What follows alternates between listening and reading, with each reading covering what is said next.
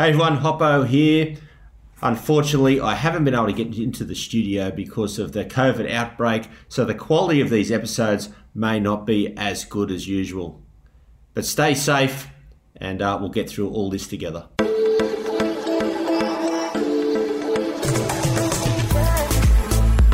Welcome to Life's a Beach. I'm Bruce Hopkins, better known as Hoppo from Bondi Rescue. Each week I'll be sharing some stories, the good, the bad, and everything in between. I'll be chatting to guests about their life experiences and giving our listeners an insight to the challenges we have faced in our lives. We'll share a few jokes and some banter along the way, and hopefully our experiences will resonate with you. As the saying goes, while life's a beach, it can also be a bitch.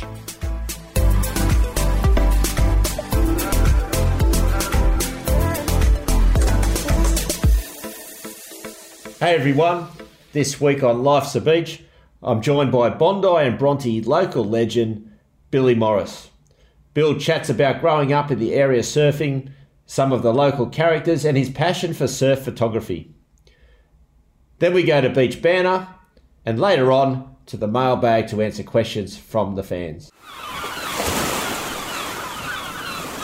Well, this week in the Beach Shack, it's a pleasure. It's a long time friend. I thought this episode we'd get in and chat about the growing up around Bondi, eastern suburbs, all the way to Maroubra. And I think all listeners out there will enjoy this one because today in the shack we've got Billy Morris. How are you, Bill? Yeah, good. Thanks, Hoppo. How are you, mate? Yeah, mate, good. Thanks for joining us. And, I think the perfect person to talk about the eastern suburbs. And you've been around for a long, long time. So let's go back to the early days when you were growing up and give us an insight on what it was like, from Bondi all the way through the beaches to Maroubra. Well, a lot of people think I'm just a Bronte guy, but actually I grew up in Bondi. I started surfing at North Bondi. I've always lived in Bondi. I didn't really go around to Bronte until my teens, so all through my early childhood and that I was hanging down at North Bondi. My uncle was actually captain of North Bondi Surf Club. He was actually a wrestler, professional wrestler as well. His name was Alf Woods, Dr. Alf Woods. Right. And so I grew up there. I was in North Bondi Nippers. And as I said, learned to surf at North Bondi on a cool light before progressing to a glass board. And that was in my early teens, just before I started hanging around with a bunch of Randwick North kids when I went there for high school, and that's how I ended up drifting over around the point to Bronte side. Well, mate, as you know, I grew up there at Bronte as well, and that was sort of the beach that drew a lot of people into, a lot of characters down that way. And for people that don't know, you've got when I was growing up, you had the Cubes, which was a little area everyone used to sit next to the surf club, and then over the other side, the south end, where the huts were, we used to call it the Den. So give us a little bit of about some of those days on how the two groups sort of split up, but we sort of all still surfed out in the ocean at the same time. Yeah, well, I was actually over at the Den, as you call it. We used to just call it the Sheds.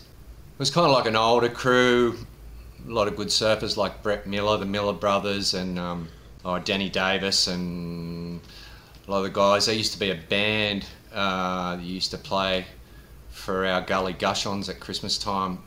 Just trying to remember the name. Just lost it off the top of my head. But anyway, we were the younger crew to those guys, and we used to hang in those concrete sheds over the south side. And the cubicles didn't really eventuate until probably the late 70s or early 80s. And then the younger crew from us started hanging around down there at the cubicles, and the older crew drifted away from the south side of the beach, got into other things, and we ended up sort of drifting over to the cubicles and hanging out over there during the early 80s. Well, I remember back in the day, the panel vans would line up in the old Sandman panel vans in the over there, and I remember Reg Prasad has his shop over there with, and Storm Carter had the surf shop, and the surf shop. There's a great era going all the way back a long time. And what about some of the characters that you grew up with down there at Bronte? Well, there was Reg, as you said. He was always a popular character, and the Carter brothers, Storm, who opened the surf shop. I think that was in the late 70s. We also had a pinball parlour next door to the surf shop, and we used to hang out there and play computer games and pinball machines. And it was actually I think an Italian guy that used to own it named Ray, and he couldn't speak much English, and we always used to bag him all the time, and he'd kick us out of the shop, and we'd come back again, he'd let us back in, and that went on for years. But yeah, there was a lot of good characters down at Bronte. I mean, there was a guy called Rowan Arnold. He was pretty crazy. I don't know if you remember him. Yeah, I remember Rowan, yeah. He was a genius. He was like Dux of Waverley College School, but he ended up going over to India in the late 70s, and when he come back, he just wasn't the same person. He got into the drugs a bit, and he used to wander the beach and just do really weird stuff, and we were all kind of scared of him because we were the younger guys, so we used to try and keep away from him. But yeah, there's a lot of older guys that were characters like Peter Jelfs and his brother, and they were pretty much the gatekeepers at Bronte Reef. If anyone come out and was out of line, they'd sort them out, but they used to look after all us young guys, and we used to surf out there all the time with them, and yeah, they were great. It was good old. Well, tell us about that, because there was a real hierarchy, wasn't it, out off Bronte Reef there? You've got bunnies and the suck up and into the orphan in close. And I remember as a kid, you start off just catching little waves off the orphan, and then you try and progress into that lineup further out. But it was quite difficult to get a wave at times. We kind of really weren't allowed out Bunny Bay in the beginning. I mean, talking about when I was 13, 14, 15. It was kind of hard to go out there and try and get a wave off those older guys, and the guys that really ruled out there were like Steve Moyes, the ex-world champion kite flyer, and his mates Denny Davis, he was really good. The Millers, the older Millers, John Miller. So yeah, it was hard for us to go out there and get a wave. So we used to just hang on the suck up the next break in, little rock shelf, as I guess you did too.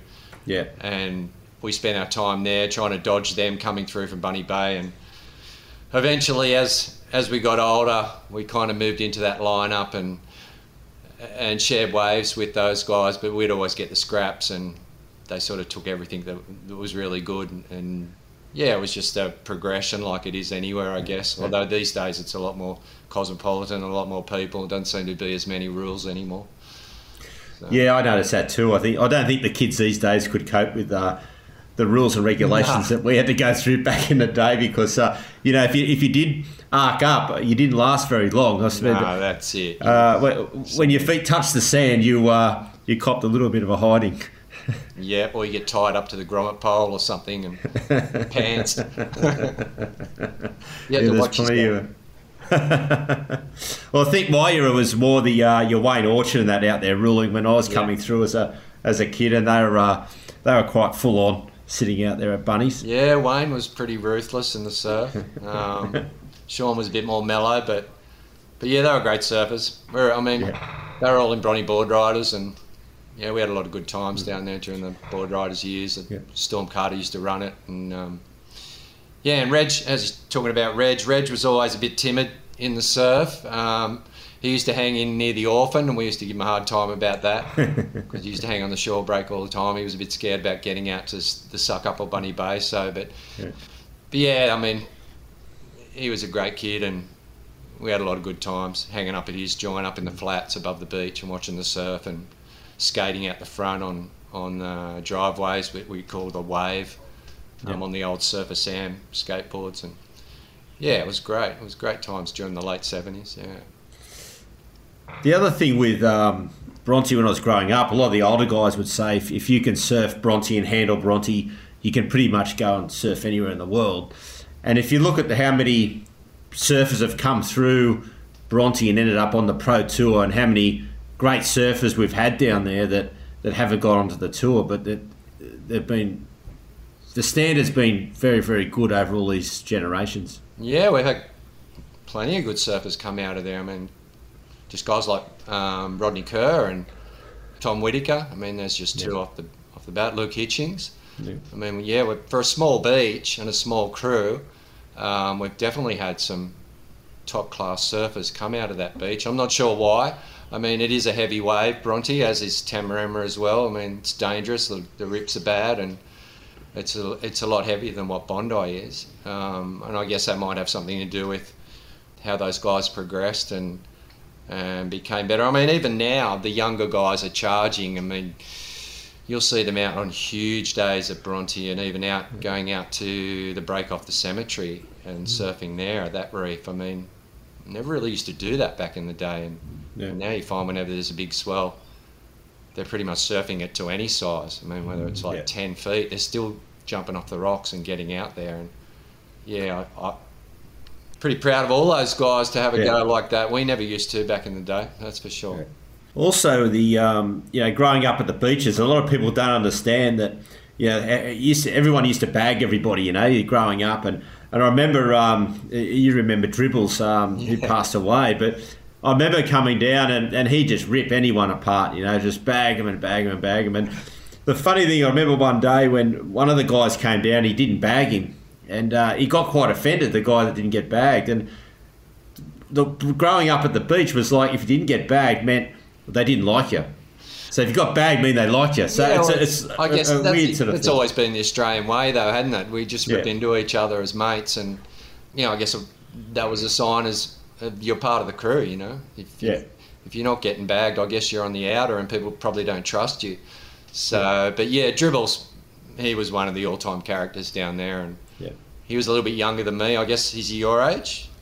He's close, probably like a year or two older than me. Yeah, okay. But yeah, he was like the younger guy, and he copped a lot himself. I mean, from the older guys, because he was a smart ass and he got into everyone. And so the older guys were always, they were always grabbing him and rubbing his face in the sand or tying him up or whatever. And I remember a lot of times he used to get really upset and he'd even cry and stuff from the beatings he used to get. But he never backed down, and he was a funny guy. I mean, he had a huge following. I remember at his wake, it was just crazy. You couldn't fit enough people into where we were, and it was such a shame to see him pass away early in his life. Because everyone loved him. He was a great guy. And was a very, very good surfer as well. He was a great surfer. Yeah, I mean, he was sponsored by Hot Butted, I think, in the 80s, and Rip Curl maybe even, and yeah, we used to travel. I mean, we used to go up the coast with Dribbles a lot and surfing competitions. We used to go on all the APSA events, and we drove up to Byron for a couple of weeks, and I did a lot of trips with Dribs. Yeah, he was a great guy to travel with. So you grew up, you do all the surfing and everything. So, but then you got into photography. So tell us when that started and what sort of prompted you to do that? I was always into cameras and photos. I mean, even as a kid, even down those early days at North Bondi, I think my parents gave me like a little Instamatic camera, and I'd be just, snapping away, and we'd put the roll of film in and get it back, the black and whites, and I was always kind of fascinated by capturing moments on cameras, and I guess that sort of progressed into my teens when I got a bit better camera, and I started shooting around the board riders at Bronte, getting a few shots here and there. And then when I finally started working, I bought a really good camera before I started travelling. And I started going to Bali and over to Grudgegan, to G-Land and surfing with a few mates. And I took my camera and lens over there and just started recording our trips, and I was shooting a lot of slide film back then, which luckily is what the magazines were using. And I used to come back home and we'd have slide nights at my place and get on the beers and reminisce about the trip. And one day, a guy called Tony Nolan, who worked for Tracks magazine, he came round. He used to develop all the stuff for Tracks, and he came round to one of our slide nights because he only lived up the road. And he said to me after one of the slide nights, he said, do you mind if I grab a couple of these images and take them into the magazine? He said, there's a couple of good ones there. He said, I'll show them to the editor. And I said, yeah, sure. And I didn't really think much of it.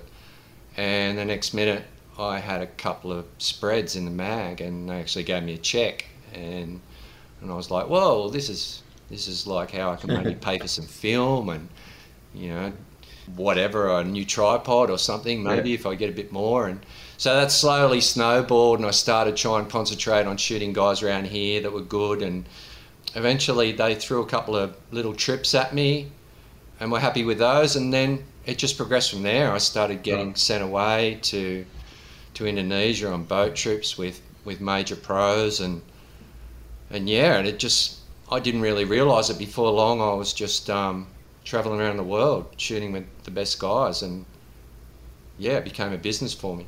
Where do you think the best shots you've done? Like what is it, around the eastern suburbs, or is it the trips away, or it's hard to really sort of define what the best is? Australia on the East Coast especially is probably not the easiest place to get your best photos. And in saying that, these days they're shooting everywhere, these slab waves that we weren't really attacking back in the day. But I probably found I started getting my best stuff when I did travel, especially to Western Australia, because I think over there the light's really good, and the beach breaks were really good, and I found that I started getting some really good shots, and I got a really good water photo of Michael Munga Barry, a Queensland guy, which won an Australian Photography Award, and that's how it really progressed my career. I got noticed by magazines over in the US, and I started working for them, and also got picked up by a couple of companies over in Europe, shooting their stuff for like their advertising, and that's where it really snowballed, when I started working for companies and earning pretty good money. So I think, in answering your question, probably when I started travelling to places like Western Australia and then Hawaii and places like that, that's probably where I started getting, I thought, the majority of my good stuff. Yeah. And did you have any sort of training, or was just something, as you said, you did as a kid and progressed and just learnt on the way? I did photography at school, and Right. I learned a lot through there. We had a really good photographer as a teacher there, and he taught me a fair bit. But actually, I haven't been to college or done anything professionally outside of school. It was pretty much just learn on the job. And as I said, I didn't expect it to really go that far as it did. Yeah. And I primarily was mainly a surf action photographer. So I just learned from other guys and trial and error pretty much. Yeah. So, but they were all the film days, and I mean, that was the best training you could do to shoot film, because you really had to get your stuff right. You had to know your exposures. You had to know how to use a manual camera. Whereas these days, everything's automatic, and you pretty much can shoot as much as you want. And if you stuff up, you just fix it up in post in Photoshop. So Yeah. it was a different kettle of fish back in those days. But that was that's how I learned properly. Do you find all the photographers that do the surfing shots, is it beneficial though that you're a surfer, you know critical points where the surfer's going to be to take that shot? I think definitely, especially in the water. I think if you're swimming with a camera, knowing how waves break, not being a surfer. I think the best water photographers are probably bodyboarders, because they're strong in the legs from using flippers, and that's a big part of it. You have to be a good swimmer, and you have to, have a bit of ticker and swim out when it's kind of solid. And so if you've got that knowledge, if you've got that water knowledge and wave knowledge from being a surfer, and you're willing to have a go, then that's probably for water photography, that's a real advantage.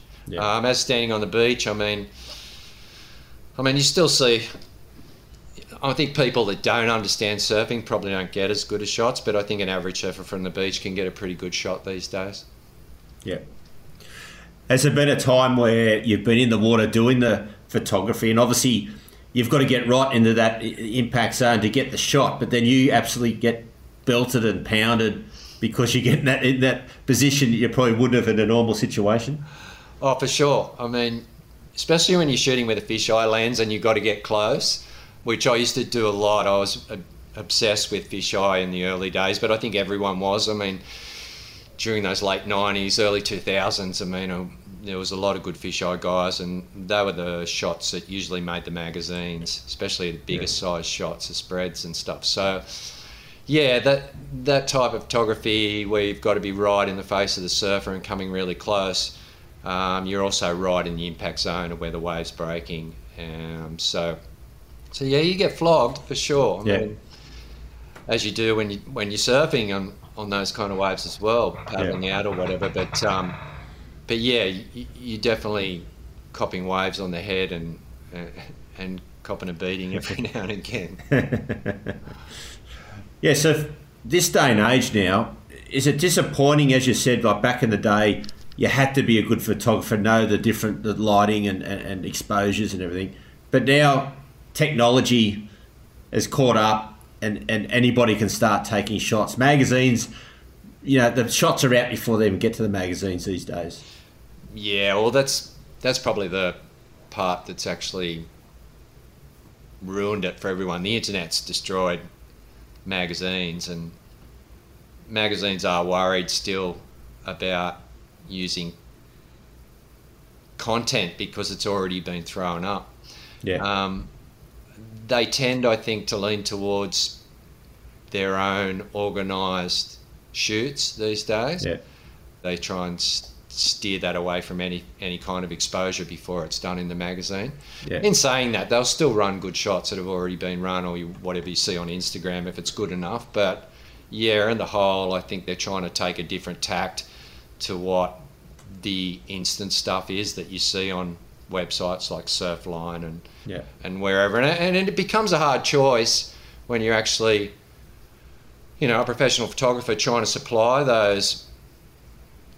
that media, both medias with images. You've got to make the choice whether to keep a new shot from the web and save it for a magazine in the hope of getting it run, which you might not, or giving it straight to the web and having it posted for a smaller price. You know what I mean? Because the internet just doesn't pay the same as what a magazine does. So it's always cheaper. But yeah, that's where you've got to draw the line. You've got to work out what you want to give to the website straight away and what you want to hold back and supply the magazine with. Yeah. Well, mate, you've watched so many surfers over the years, all the way from Bondi to Maroubra. What surfer, is there anyone that stands out, or that there's a group that would stand up? From here, from the eastern suburbs? From the eastern suburbs. That's a really hard question. I mean, back in the day, Shane Horan was amazing. I mean, didn't see too much of him after he took off on tour, except what you'd see in the mags or the rare appearances on the TV in those days. But he was definitely one. I remember when he was very young at Bronte when I first started hanging out there, and he's the same age as me. When we were about 13, he was just ripping Bronte Reef, and I was just blown away by how good he was at such a young age. And he went on, of course, to, what do you get, 4 seconds to the world title. So probably the best surfer ever never to win a world title. Yeah, for sure. And probably the best surfer to come out of this area, I'd say. But besides that, I mean, there's a lot of good guys. Tom Whitaker used to be really good. Him and Luke Hitchings, they were, for Bronte guys, they were kind of who I really liked to watch surf. Very strong, powerful surfers. Really good in bigger waves too. And then there was guys at Maroubra too, like Kobe Abbott and Mark Matthews. They were great to watch too. Wayne Cleveland even, charging big waves over there. So off the top of my head, I can't think of anyone else, but there's plenty. Oh, there's so many good surfers across that stretch of coastline. Also now, as you mentioned before, the younger guys are taking on these surf breaks, between Bondi and Maroubra. Where do you think is the best spot for big waves and shooting that big wave around there? Well, I guess Cape Solander's pretty much taken over the mantle as being the premier heavy big wave spot, especially with all the exposure it's had for Red Bull everywhere else. But there's a lot of those slab waves. Cronulla's huge for big waves. I mean, Voodoo and over at Shark Island and as I said, Cape Solander, that area in itself's probably got the biggest and best heavy waves in Sydney. But then you've got other places like, on the north side, Queenscliff, Bommy and all those type of waves as well. Even over here, the Cemetery and that on its day. I mean, crazy kind of wave, and people surfing huge Ben Buckler off North Bondi. I mean, everyone's having a go these days. Which, as I said before, it's pretty nuts watching when you get a big swell. All these places, just people surfing these days out there. Yeah, it's crazy what they're doing. It's definitely gone to another level. Everyone seems to be taking on the big waves. Yeah, for sure. It's I don't know what's got into everyone. Maybe it's because they're not getting enough waves when it's small because it's so crowded. I don't know. Well, that's the other thing. Back in the 70s, it was basically people that went to the beach and surfed. That's what you did. If you didn't surf, you didn't go to the beach that much. It's sort of a summer thing. You go for a swim. Yeah. But tell us now the difference from back then to now. I mean, Bondi the other day must have had 200 plus or more surfers in the water. It's just crazy. It's getting frustrating for an older guy, I can tell you that, trying to get a wave out there these days.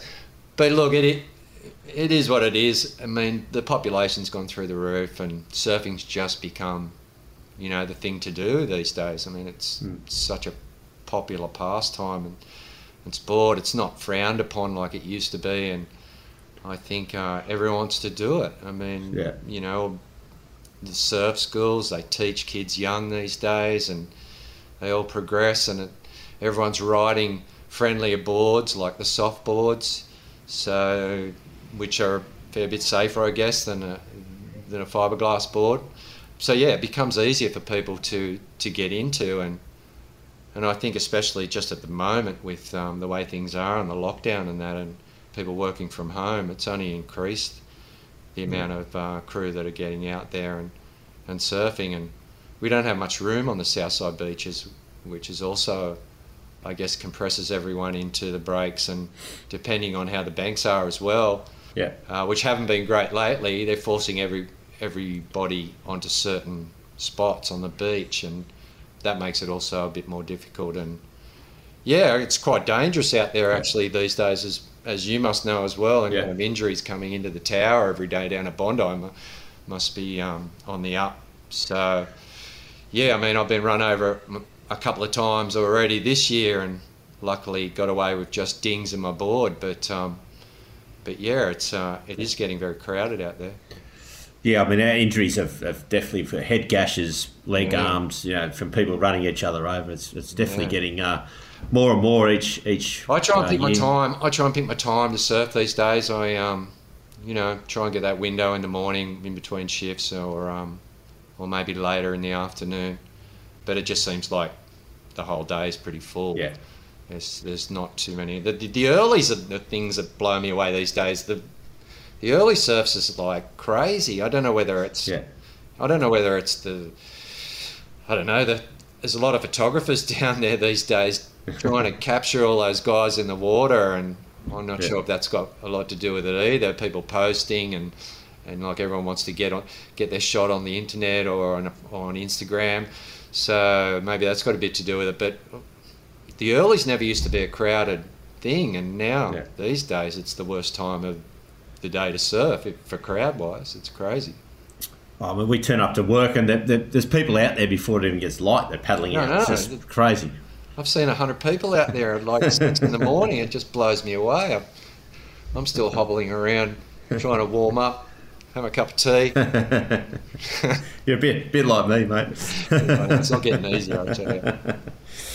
But also, not only the surf photography you do, but you also do some great shots of sunsets and sunrises and, all that side of photography as well. And is that as enjoyable as doing the surfing shots?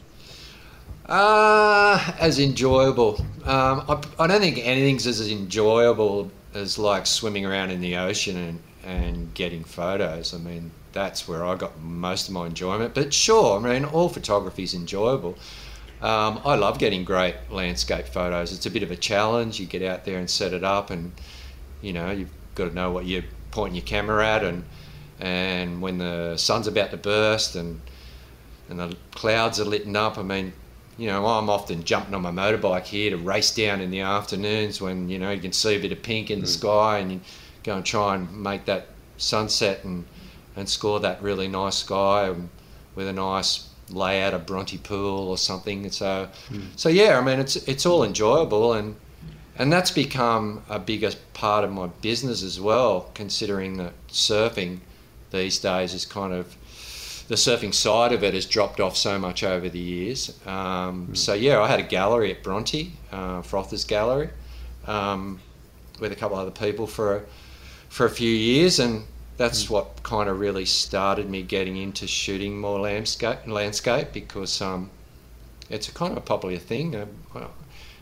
lot of people like it and like buying images of the local beaches, and yeah. Well, Ken, the people listening out there, have you got, where can they go? You've got a website that they can have a look at photos, because you're obviously still selling stuff through online. Yeah. Just my name, billmorris.com.au. They can go there, and there's a lot on there, but also on my Instagram, Bill Morris. Just get on there. I've got landscape stuff scattered amongst the surfing images all through there as well. And yeah, they can either direct message me, or you can order straight from the website. I've got a shop on there that you can just pick your photo and order. So yeah, get on there and have a look. Yeah, it's worth having a look. There's some fantastic shots on there. Oh, thanks. I think the toughest photography assignment you were ever given is probably when you had to do us when we did our book Out the Back with Bondi Rescue. Now that was a tough one to try and make us look half decent. What are you talking about? You guys are movie stars. Not that hard. No, that was fun. That was fun doing the book. Yeah, got to meet a few guys that I didn't really know. So, yeah, it's always good getting little jobs like that and getting down, especially when they're local, and shooting you guys. I mean, it's always interesting watching what you guys do, and when I had to do the book and cover all the different aspects, with the resus gear and everything, and the training, and and just getting out in the water and shooting a bit of stuff of a few of the guys that surfed as well. Ended up being a great little bunch of keepers that I treasure and keep in my files. So yeah, it's always good to have that stuff around. And, the book was great. Well, mate, with the you spend so much time in the ocean, and obviously me being a lifeguard, we do a lot of rescues. Is there a rescue that stands out? I mean, in my opinion, board riders probably do the most rescues anywhere around Australia because they're in the water from sun up, sun down. Is there anything that stands out at all? There's been a couple of Tamarama that were pretty heavy. I mean, it's such a dangerous little beach, and I mean, I'm nearly drowned there myself when I was young. I was only lucky that, as you said, surfers save everybody. One of my mates saved me on his board. But yeah, there was a couple. I remember one night, I was actually, because I was in the Fireys, we were down there one night driving back from a fire call, and we stopped at Tamarama to have a look at the surf, and there was a crew of about 4 or 5 young girls and guys. They had a bodyboard. It was and they were clinging to a bodyboard, and they were getting dragged around in the Bronte Express from Tamarama. And the lifeguards had finished duty, and we knew they weren't around, and we were about just to run down the cliff ourselves and strip off and jump in, but it ended up a few of the surfers paddled over, and they were copping waves on the head, and they were screaming out, and they looked like they were in a lot of trouble, and I was really worried at that stage. That really sticks out in my mind as one of the rescues that I nearly got involved with myself. But I don't know, it would have been pretty weird running down, stripping off our fire uniform and jumping in our undies with no flippers to try and save a bunch of kids. We probably would have drowned ourselves. But yeah, I mean, there's been a lot of great rescues over the years, and I haven't seen hardly any of them. But yeah, I mean, you guys do a great job, especially around those beaches, and I think the lifeguards these days are amazing. I mean, a lot of them, I don't know whether you hand pick them as good surfers, but there's a lot of good surfers in amongst those lifeguards, and I think that's a real bonus to have, especially when it gets solid, because you've got to have someone that wants to go out there and get them. It's not like, you know. That's right. But I think that a surfing background makes the best lifeguard, because for sure. They sit there for hours and hours and hours growing up or in the water surfing. They know the water, they know what to look for, and they seem to pick up people in trouble so much easier than someone that has never had that experience, and we've got to train them when they're on the job. Yeah, for sure. I mean, you're definitely right there with the fact that surfers do make the best lifeguards. And as you said, surfers carry out more rescues than anyone along the coast of Australia, everywhere. Your lifeguards can't be at every spot, or, you know, especially those late and really early sessions as well, where you get people in trouble and someone's got to grab them. But yeah, you're right. The lifeguards definitely have an eye for what's going on. I mean, I know I've just been down the tower talking to them or whatever, and I hear the radio go off, and one of the guys will say, "Oh, just keep an eye on that guy down there, you know, in the corner, or, you know, that bodyboarder who doesn't look like he's really, you know, that great at what he's doing. He's got caught in the rip." And so they're onto it straight away. I mean, you know, it's not like they're just waiting for someone to stick their hand up. They're actually sort of onto it a lot of the time before it even happens. So, I mean, I'm looking now to get some sort of a program like to the WQS, the qualifying surfing tour, because there's so many surfers that go onto that tour that aren't going to make. I mean, it's so hard to make the championship tour. For sure, it is. So the next best thing is those guys have got that talent. I think the next best thing is they then, when that ends, trying to get onto the tour, they fall back into a professional lifeguard anywhere around up and down the coast of Australia. Yeah, I mean, it's a great career, really. I mean, for someone like that, for sure. I guess a lot of people have put all their pennies into trying to be a pro surfer, have sort of lost options for other careers, considering they're not doing anything else at the time. So yeah, anything like that could give them something when they fail, or you know, as you said, don't make it, would definitely help both you guys and them in, you know, making use of their great skills. So yeah, I think that's a good idea, Hoppo, for sure. Mate, one last question. What does the ocean mean to you? What does the ocean mean to me?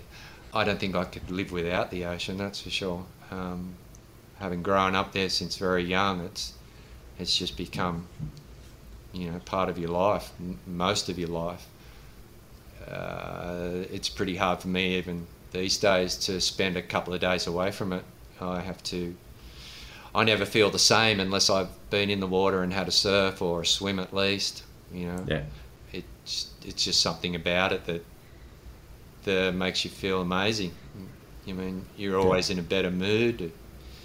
You know, it's just, I notice it more these days than I even used to, I think. It just getting down there and having a surf, or, you know, even a swim, you're just a different person in the afternoon. I know my wife always tells me to do it because then I'm more handleable when I get home. Go and have a surf. No, but that's great. And but it's great to get the insight, mate, of you know, that local area, because a lot of listeners, especially the ones that listen from overseas, that never get the opportunity to come to Bondi or around the eastern suburbs and check it out, and they always want to listen and hear about, you know, us that have grown up in the area and what it's been like. They all think we're so lucky, and I guess we are. Yeah, we are pretty lucky. We've got it. We've definitely got the good end of the straw there. I reckon, for sure, mate. All right, thanks, mate. I'll catch you down the beach. No worries. Thanks a lot for having me on. This week in the Beach Shack, we've got Anthony Glick. Glicky, welcome, mate. Thank you, Hop. Thanks for having me. Mate, over the years, you've done a lot of photography. You know, started off small, and then it got bigger and bigger, and then you've been selling some of those, and then also into putting those prints on towels. So tell us a bit about your business. Yeah, so it all kind of just evolved, as you know, Hop. I love the beach. I've loved, the ocean pretty much my whole life. I came to you quite a long time ago asking for a job. I was like, I just want to spend every waking moment at the beach. Yeah. And then when I started the job, lifeguarding, I started, with the photography, just for a bit of fun, just to try document the beach and what's happening down there. And people started really taking to it and loving it and sharing it, and it all kind of just escalated from there, snowballed. And then I started selling prints, like framed prints, and shipping them all around Australia and the rest of the world to people to hang in their rooms. A lot of people were loving those. They still do. And then one day I was just at the beach and I was like, all these beach towels are so boring. I remember I was in the North Tower. Should have been watching the water, Hop, but I took a minute. You're watching the towels on the beach? Multitasking there. I was like, every towel is just like stripes and boring. How about like someone who comes to visit Bondi, or a Bondi local who wants to, have a memory of their favorite place, have a picture on the beach towel. So I just made one for myself, put one of my Bondi icebergs pictures on there, and then brought it down to the beach just for myself. Yeah. And then I hung it up on the North Tower, and someone goes, "Oh, can I please buy one of those?" And I was like, yeah. I got one made, then I got 5 made, then 200, and then someone asked for like Bronte, and then long story short, it's all kind of evolved into a bit of a business. Started as Destination Towels, but now I've introduced a few other products, jigsaw puzzles, water bottles, beach tote bags, and I got quite a few other products coming soon. And the brand's kind of transitioning into Destination Label. So it's a bit of a label now. And it's something I'm really passionate about, just to kind of showcase, the Australian beaches and beaches around the world on everyday products that people love. So it's pretty exciting. And it's all photos, like, as you said, beach-based, like whether it's waves or sunsets or sunrises. It's got a bit of everything, isn't it? And not just Bondi. You've branched out into other locations. Yeah, exactly. So it started with Bondi and the eastern suburbs, Tama, Bronte, all the 3 beaches we work at. And then it just evolved, expanded, Coogee. Then you got like the northern beaches, then Queensland, Western Australia, Victoria. And then I've got a few from like Italy, all those sorts of places. And someone like you, Hop, you can probably resonate to like the products, you see it and you get a feel for it. It's something different. Yeah, I mean, it's different, and it's also great product as well. You've got the photo, but the product, the towels are really, really good. And, exactly. That's the other thing. You can have great photos as well, but you also need a great product. And I think you've combined that extremely well. And so where can anyone, listening, jump on and buy some of these products? Yeah, you can visit destinationtowels.com. And we're also available in probably around 200 shops around Australia now. So, we do quite a lot of stocking shops around Australia. Just check our website and you can find a stockist near you. But we do ship all around the world on a daily basis.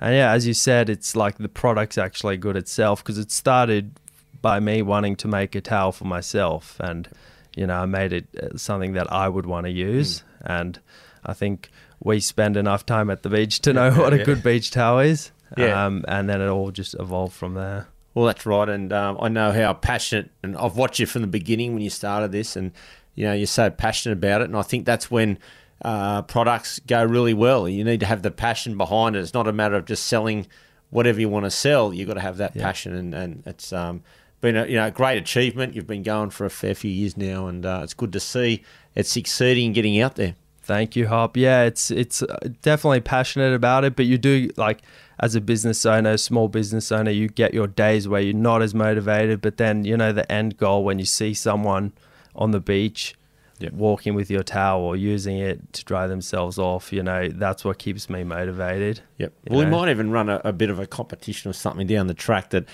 people that have bought the towels or bought the products, take a photo, send it through to Life's a Beach Instagram, and let's see how many we can get coming through. And you might go out and buy one now and then take the photo and send it through. So exactly. Anyone out there, go and check out the website. Sounds good to me, Hop. Thanks, mate. Thanks for coming in, giving a rundown your business. Thank you, Hop. Always good to have you in the Beach Shack, mate. Thank you, mate. Cheers. This letter's from Bianca, and she's from Sydney. Have jet skis made a difference for lifeguards during rescues? Well, definitely, when I first started, it was only a board. You had to go out and rescue people, and no matter whether it was 2 foot or whether it was about 15 foot, you had to use the rescue board. It's all you had. But now, when we get the massive surf, it's a lot easier to take out the jet ski. It's made the job a lot more efficient and quicker to get people back in. Also, when we've got massive crowds and there's a lot of people getting caught in rips, the jet ski is very handy. You can bring in multiple people at once, whereas a rescue board, you can only really bring 1 or 2 in at a time. So it does save us a lot of work, and they are very, very helpful. Thanks everyone for listening. Remember to subscribe to Life's a Beach wherever you get your podcasts, and hit us up with questions, comments, or follow us on our social media channels, which you can find in our show notes. That's it for today, beach fans. Stay safe and swim between the flags.